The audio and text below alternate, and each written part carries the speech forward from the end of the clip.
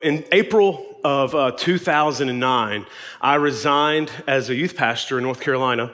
I resigned from this church and from youth ministry after serving for about 14 years in the local church as a student pastor, among other hats, but student ministry was the common thread throughout my ministry experience. We moved here to Nashville, and when we moved here, we only knew two people. I'm telling you kind of some backstory so you know where I'm coming from.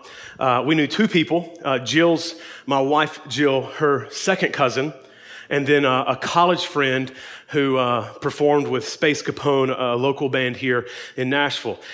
Here's what's crazy is they were neighbors, and we didn't know that until we pulled up and saw both of them out in their cars. It was radically confirming, believe it or not, as we both were very scared about moving to a city that we've never been before, but felt called here.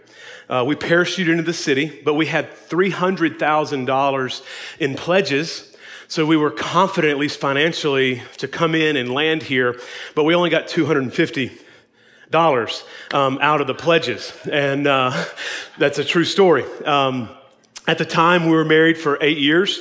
We had 3 kids, ages 7, 5, and 3. 2 years later, we ended up having our current 3-year-old, Miss Elsie Grace. So now our kids' ages, just to set some context and where I'm coming from, 12, 10, 8, and 3. And we've been married for 12 and a half years. And all of that is grace. We moved with a heart and a calling to reach the 18 to 38-year-old creatives in culture. We feel like Nashville was a hot spot for these creatives. Typically, they don't have a lot of room in the contemporary church, out of the church growth movement, the evangelical church. The creatives, they just don't truly have a place, it seems, for the majority, for the typical evangelical church. And it's become something I've memorized, and it's almost